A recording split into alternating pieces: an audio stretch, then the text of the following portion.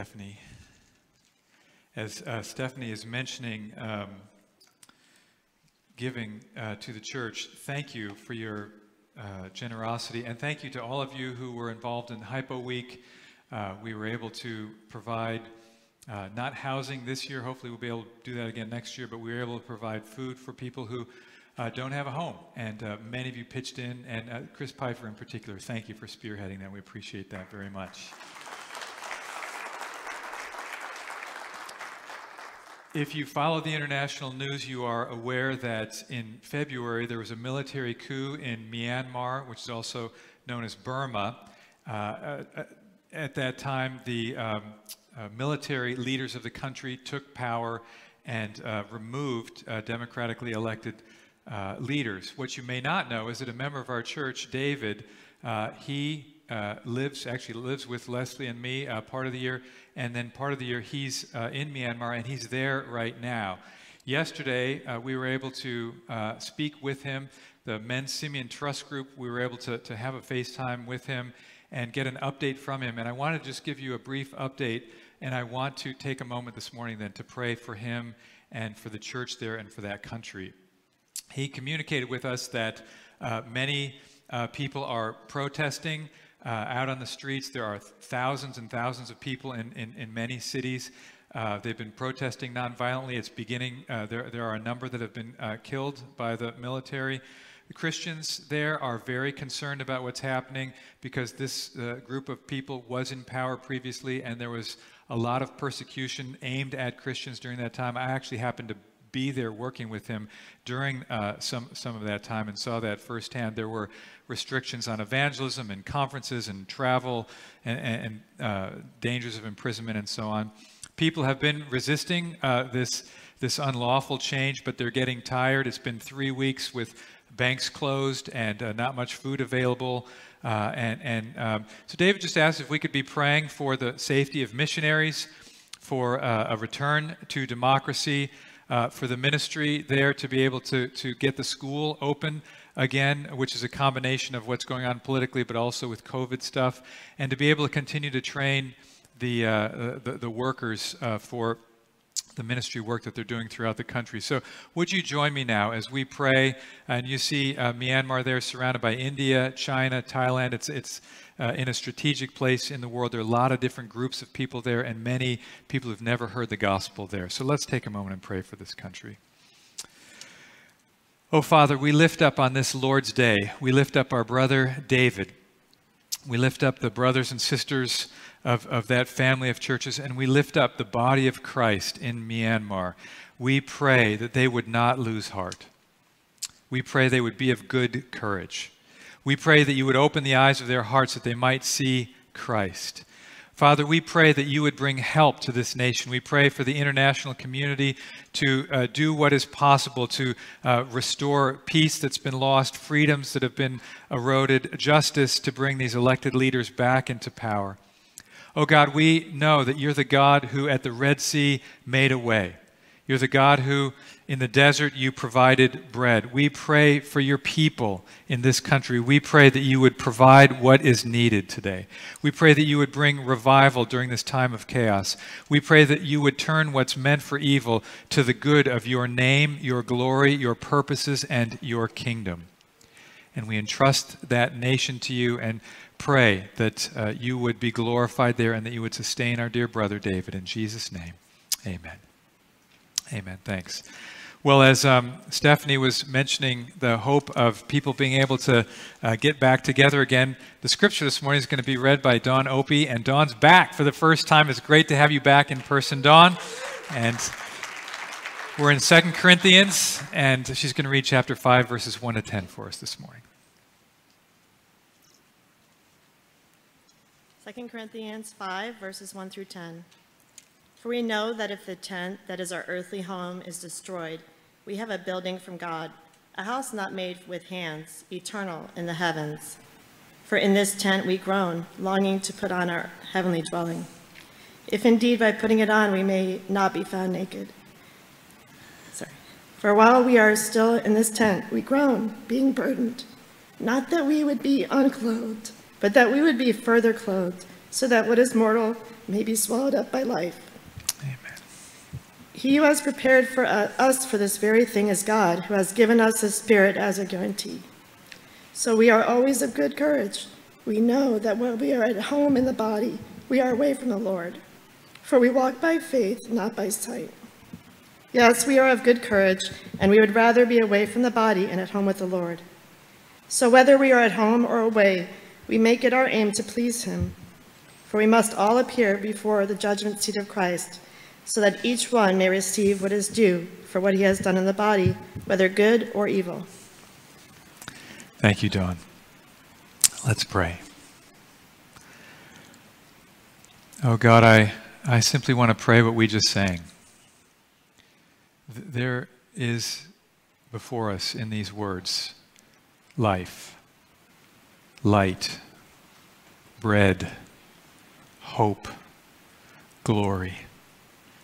It's possible for us to come to these words and receive none of that. We need you. Holy Spirit, fill us and open the eyes of our hearts. Let us see the glory of Christ, the hope of the resurrection. Let us then live with courage here and now. In Jesus' name I pray. Amen. Verse 8 says, we would rather be away from the body and at home with the Lord. We would rather be away from the body and at home with the Lord. Now, what you just heard me say is about as bizarre and strange and countercultural to our world as anything anyone could say. Think about this. It would be better to leave behind everything in this life and go to a life beyond to be with the Lord. Everything about this life, somewhere else with the Lord, you pick that. Really? Just slow down. If you're in church and comfortable with that and you're comfortable with hearing things like this, just slow down and consider how strange this is in the world in which we live. Someone just told you he would rather trade in everything about this life, his body, and all that's available to him if he could only be with Jesus. Now, where else in your week did you hear this? Like, anyone's briefing at the Department of Defense end with, and don't forget the best is yet to come when we're with Jesus?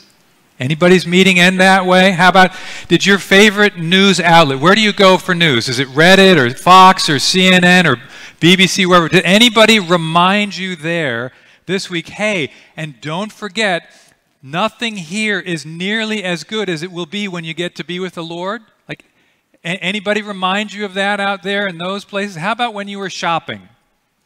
Amazon, Walmart, Giant, wherever you were doing your shopping, did they, at checkout, did anyone mention, hey, by the way, don't forget, all this stuff that you're buying, it's just temporary and passing away. What's really important is the unseen eternal stuff in the life beyond the grave. Anybody just kind of happen to remind you of that on your way through? Or when you were at the gym, did anybody mention that your body is no better than a leaky tent and what you really should have is a resurrection body built by God, lasting forever? Anybody bring that up? See, we live in a world, this is crazy talk. We live in a world dominated by live for today, live for yourself. If that's what you live for, this is bizarro stuff. This is craziness. So, I want to ask you, just slow down. Hear this. Would you really rather leave all of this and go home to be with the Lord? Take a moment. Let that sink in. How would you honestly answer that question today?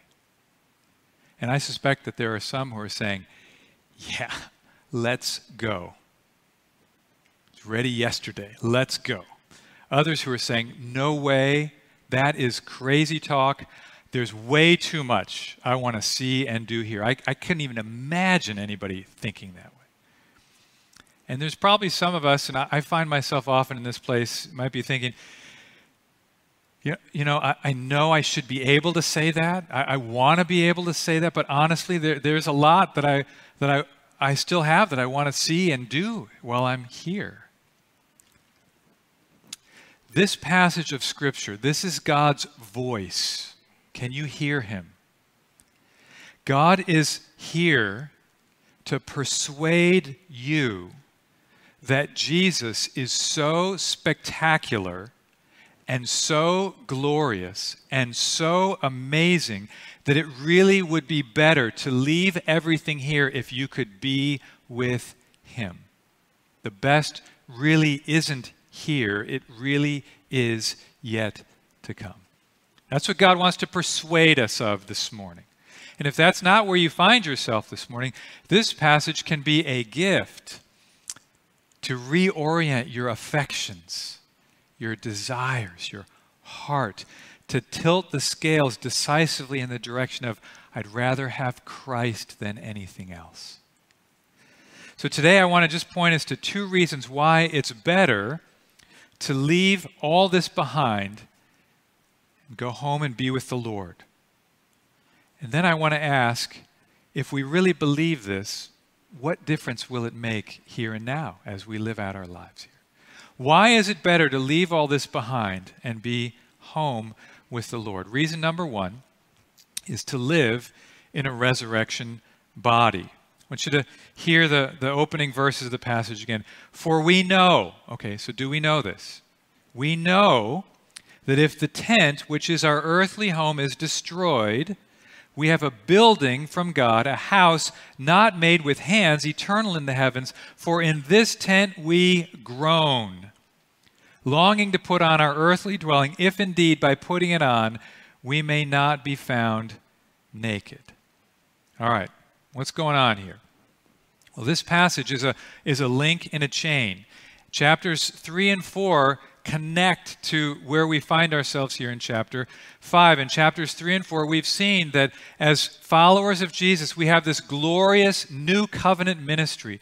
We've seen the glory of God in the face of Christ. The Spirit is writing God's words on our hearts and enabling us to perceive him and see him by faith. And Paul is explaining that authentic Christian ministry can actually increase afflictions and difficulties.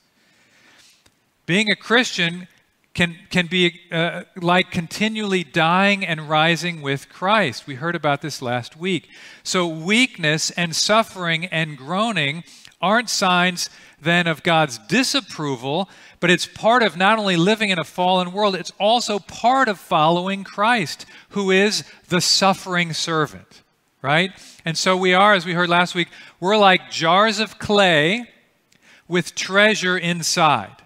So, as Justin pointed out last week, that's like saying you're a to-go food container and you got this great food on the inside. And so what's amazing about us isn't the package, it's the treasure of Christ that's inside. And these ordinary packages, they're like clay pots, they're like to-go food containers, they're fragile and they're temporary and they're wasting away. And what comes into view today is they eventually collapse all together and get tossed aside. Hear the analogy here this morning. Your body is like a leaky tent. Did you get that? This earthly tent, it's not what it might be. It's leaky. It's frayed. It's got some rips in it, and it's eventually going to be destroyed. Now, when I talk about tents, I need to ask, have you ever been camping? Right? Because if you've been camping, I bet you have a tent story, don't you? Right? If you camp, that's just part of the deal. You're going to end up with stories about the tent. So we had, when our kids were little, before Kate was born, we had 3 little boys, Peter, Colin, and Will. We didn't have a lot of money, so we camped. We loved camping. We lived in Southern California where it never rains, of course, and we were told that Malibu, the campground there, the best time of year to go there was October. So we camped at Malibu in October. It was amazing. We could see the ocean. It was incredible. We borrowed a tent from some friends, so we get all 5 of us in the tent. And in the middle of the night, I heard a strange noise. And I opened the tent, and I look outside. there's lightning out over the Pacific Ocean. I could hear thunder. You never get thunderstorms in Southern California. Almost never. Well, that thunderstorm eventually rolled in, and it rolled above our tent, and I think it parked there. And it began to rain, and then it began to really rain. And this wasn't a super expensive tent, and it wasn't a tent that was made for a lot of rain. And so there were these kind of two parts to the top, and what would happen was the water would start to sort of fill up the top of the tent, and then it would start to sag. And so I'm in the middle of the night pushing the water off the tent. The boys are sound asleep. They have no idea that they're in a weather crisis and that this tent is about to collapse on them. And then eventually, at some point, the ground got wet, the stakes gave way, and half of the tent, literally, it collapsed. The boys are sound asleep. They have no idea what's going on. So in the middle of the night, 2 in the morning in Malibu, we open up the station wagon. We stuff all the wet stuff into the car. We get the boys in the car. We drive back home, and in the middle of downtown Los Angeles, one of them wakes up and says, "Dad, where are we?" There's buildings all over. That's our tent story. Our tent collapsed. So here's the deal. Your body is a tent, and some of these tents are in better shape than others. Some are bigger and stronger than others, but none of these tents last forever. And the reality is, some of our tents are in bad shape, aren't they? Groaning, in wheelchairs, cancer, sighing, Lyme disease, Crohn's, weighed down, Alzheimer's, allergies, arthritis, you name it. Maybe it's not you, maybe it's somebody near you, somebody that you love. These tents are temporary, and they're going to fail. Now, if you're young and fit and you feel immortal, this can be hard to believe, but trust me, if you live long enough, sooner or later you will groan in this tent. Now, what do we hope for when that happens? Verse 4 says, "While we're still in this tent, we groan, being burdened, weighed down. Not that we would be unclothed, but that we would be further clothed, so that what is mortal may be swallowed up by life." Don't you love that? The hope isn't that we could just somehow escape the body. The hope is to put on a better body. The hope that we have in Christ, instead of a leaky tent, is a building from God. You know, if you go to the store and you buy a tent, you can look at the label and find out where it was made. It's made in Bangladesh. It was made in Thailand. It was made in the United States, wherever it was made. Check the label on that new body that we're going to have, and it will say, "Made by God, built to last forever." This is the hope we have of a resurrection body, one that never wears out, in a recreated universe in the presence of our God. So what happens when you die? And some people think, well, there's nothing, oblivion, material stuff is all there is. But here we see the confident hope of life after death and life in a body, which is a reminder to say, the real you is an embodied you. Your body matters. This is why matters of gender and sexuality are so important to get right, because we are made to be embodied souls, embodied people. And this is why Easter is so spectacular. When Jesus rose from the dead, he rose in a resurrection body. He rose in a body that does not decay. He rose in a body that never groans. He rose in a way that makes it possible for his people one day to get bodies like that too. And as an aside, this is why Sunday is so spectacular, because we meet on Sunday, the first day of the week, not on the seventh day of the week, the Sabbath, as Jewish people were meeting previously. We meet on Sunday, the first day of the week. Why? Because it's the day of the resurrection. Because our Lord lives. because our Lord rose from the dead and lives in a glorified body. He's seated at the right hand of the Father, and he is coming back when he returns, resurrection bodies for all who know and follow him. So this is why we love Sundays and the Lord's Day. So why is it better to leave all this behind and be home with the Lord? Well, there's a resurrection body coming. The best is yet to come. Reason number 2, it's to walk by sight. It's to walk by sight. Look at verse 6 with me, please. So we are always of good courage. We know that while we're at home in the body, we're away from the Lord, for we walk by faith, not by sight. Yes, we are of good courage, and we would rather be at home, away from the body, and at home with the Lord. So I want to ask you this morning, which is better, to walk by faith or to walk by sight? Now, of course, you know the answer to that, as it says right here, is it's better to walk by faith, right? Hebrews 11, the saints there are commended for walking by faith. We are justified by faith. Jesus, the resurrected Jesus says to Thomas, who doesn't believe that he really is who he says he is until he can see him in his resurrected state, Jesus says to him, you believed because you've seen me. Blessed are those who have not seen and yet have believed. That would be believers like us here today. And so we walk by faith and not by sight. To walk by sight now is to live for all that's here and now and temporary and passing away. But walking by faith, it's hard, isn't it? It's hard. People think you're crazy to live the way you do. You give away all that money. You're always trying to get people to follow Jesus. You stay celibate when you're not married. You spend time with all those church people. Why would you? That's crazy. Why would you do that? Walking by faith is hard, isn't it? Why be sold out to a person that you can't even see or touch? To walk by faith is to pin our hopes on Jesus and his kingdom. And as much as we enjoy fellowship with him right now, as much as we know the Spirit's at work in us, we still can't see him. We do have the Spirit assuring our hearts, though, that it's true. So which is better? To walk by faith or to walk by sight? Well, I want to tell you that's a trick question, because there's actually 2 right answers to that. Now, it's better to walk by faith. But when we're home with the Lord, in his presence, you will not need faith anymore. Think about that.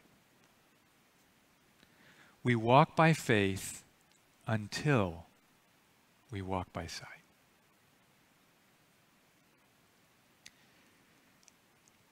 Now, there's some nuance to this. When we die, we are with him. When we're at home with the body, we're away from the Lord. When we're away from the body, we're at home with the Lord. But if we understand the New Testament's teaching to us about this, we also recognize that when we die, we don't immediately receive that resurrection body. Sort of a 2-stage process to it.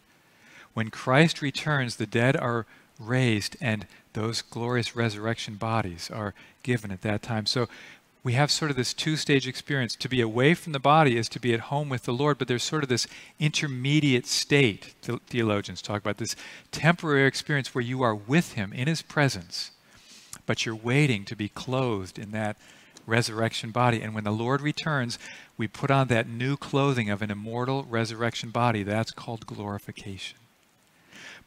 But the point here is this: whichever of those states you might find yourself in his presence, the other side of death, waiting for that resurrection body, or in that resurrection body, whichever state you find yourself in, the good news is we will be with him.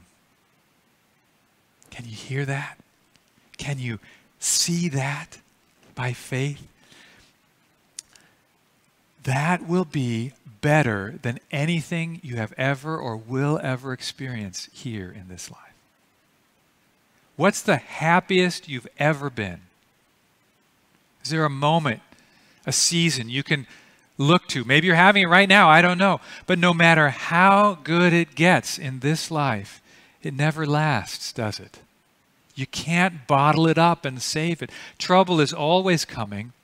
And even in the midst of maybe that most amazing and wonderful experience you could possibly have, sensitive souls remember that no matter how good things are for you, there are people around the world awash in suffering and pain and difficulty, hungry and hurting.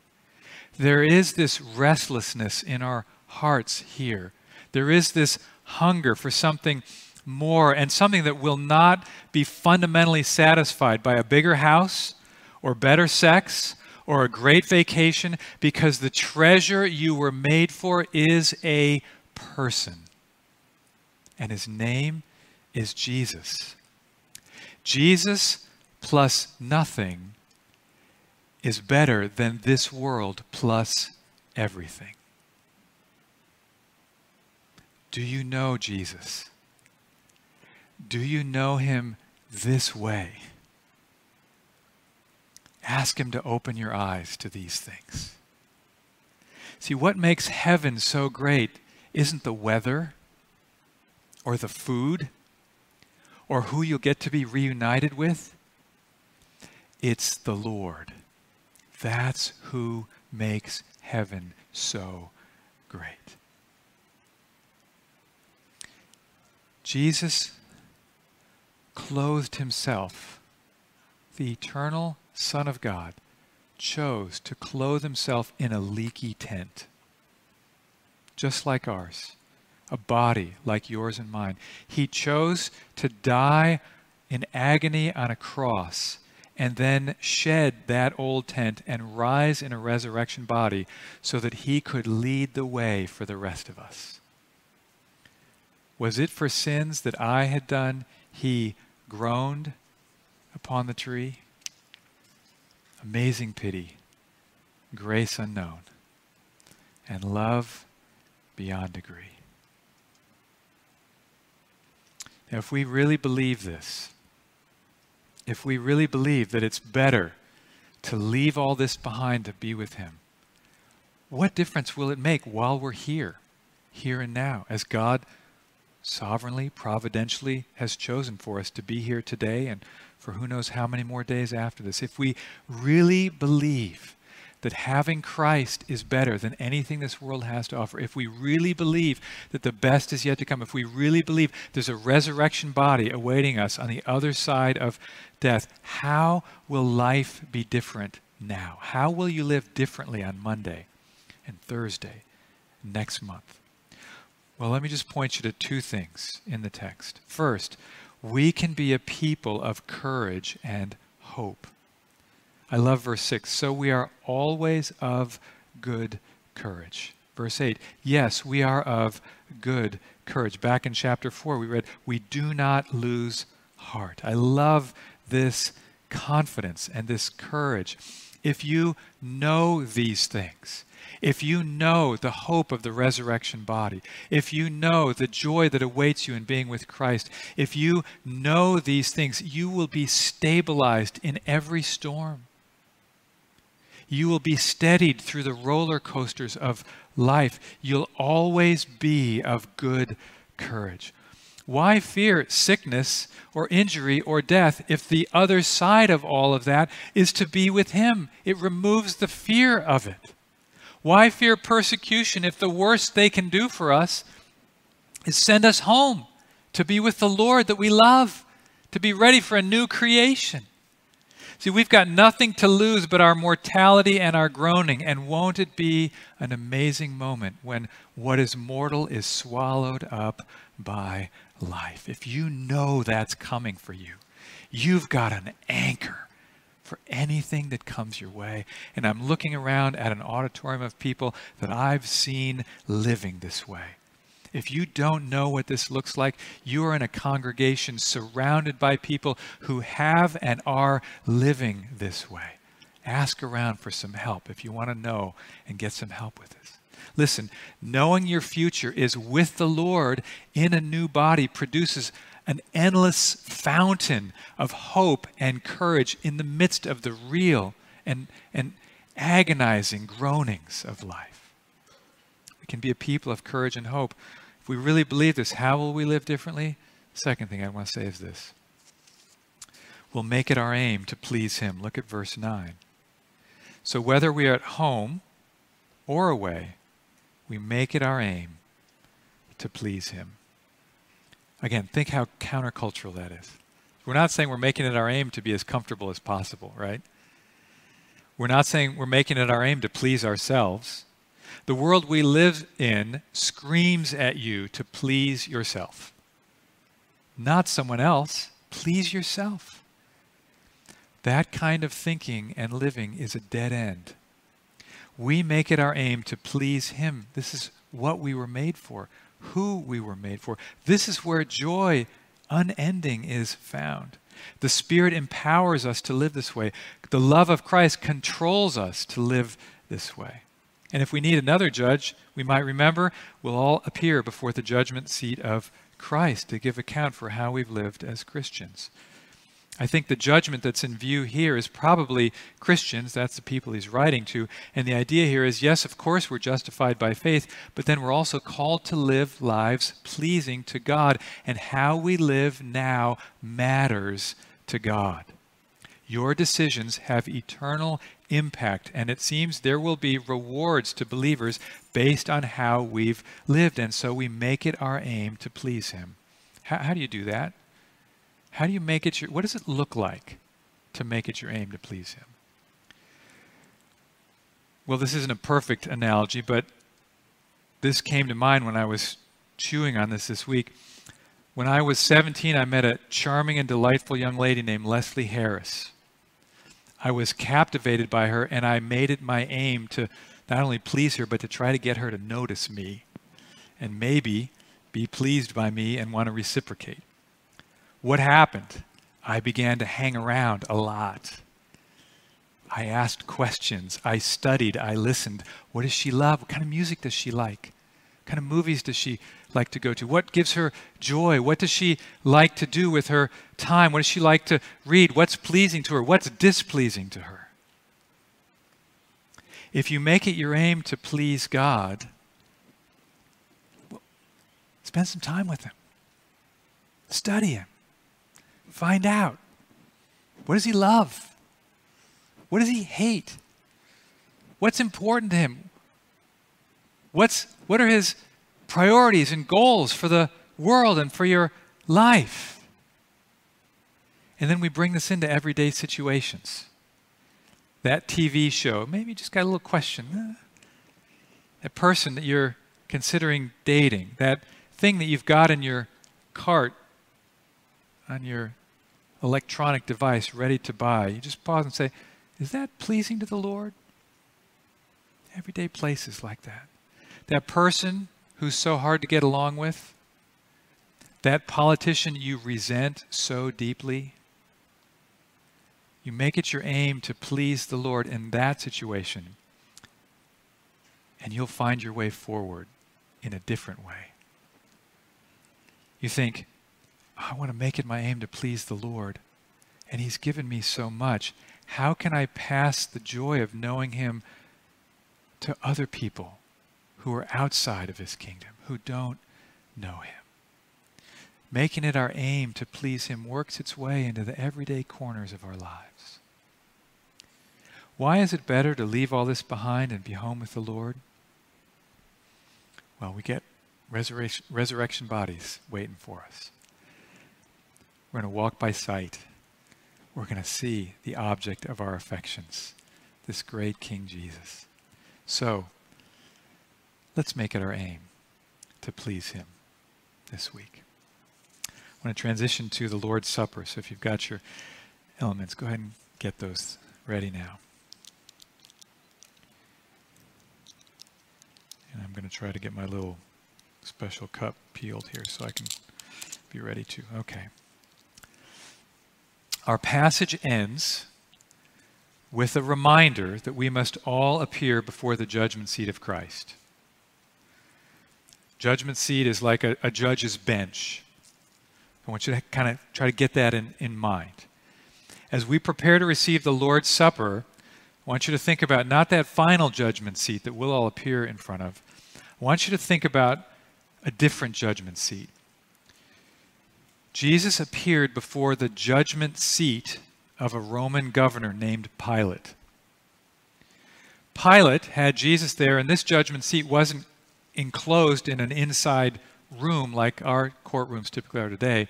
This was out in the open, as they typically were then. There was a crowd there. And Pilate had Jesus here with him, and he says to the crowd, "Behold your king." And the crowd looked at Jesus and shouted, "Away with him! Away with him! Crucify him!" And they did. Jesus, the only sinless, perfect, innocent man in history, was condemned and crucified and died in the place of sinners so we could call on him for forgiveness. One day in the future, it will be Jesus sitting on a judgment seat and Pilate appearing before him, and you and me. And when it's our turn, let us plead what we're about to sing. In Christ alone, my hope is found. My hope is built on nothing less than Jesus' blood and righteousness. That judgment seat holds no fear for Christ's people because at that cross, he canceled the debt of our sins. Isn't that wonderful? Don't you love him? As we receive the bread and the cup, we remember that he was judged and found guilty so we could be judged and declared innocent, justified in right standing with God. As we receive the bread and the cup, we remember that he groaned upon that tree so we could have the sure hope of putting on new bodies in a new creation with him forever. Isn't that good news? That's what we're remembering. As we receive this bread and this cup, this is a family meal for Christians. If you have repented from your sins and put your faith in Christ, you are welcome to participate in this. You don't have to be a member of our church. But if you're not a follower of Jesus, we're glad that you're watching, glad that you're here with us, but we ask that you would not participate in this. It just wouldn't be the appropriate thing for you to do. But take this time to consider this Jesus that we've been hearing about today and come and follow him. Jesus, on the night he was betrayed, said, "This is my body, which is for you. Do this in remembrance of me." Take and eat.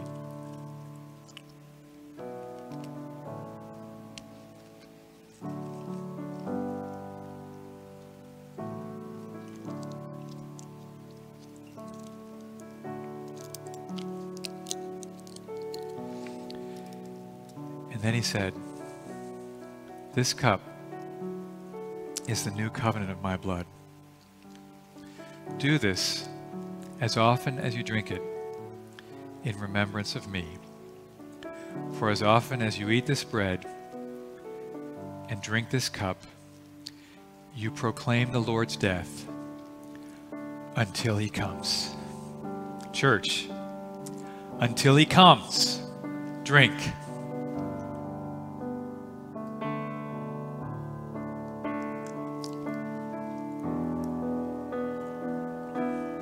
Let's stand together and let's sing In Christ Alone.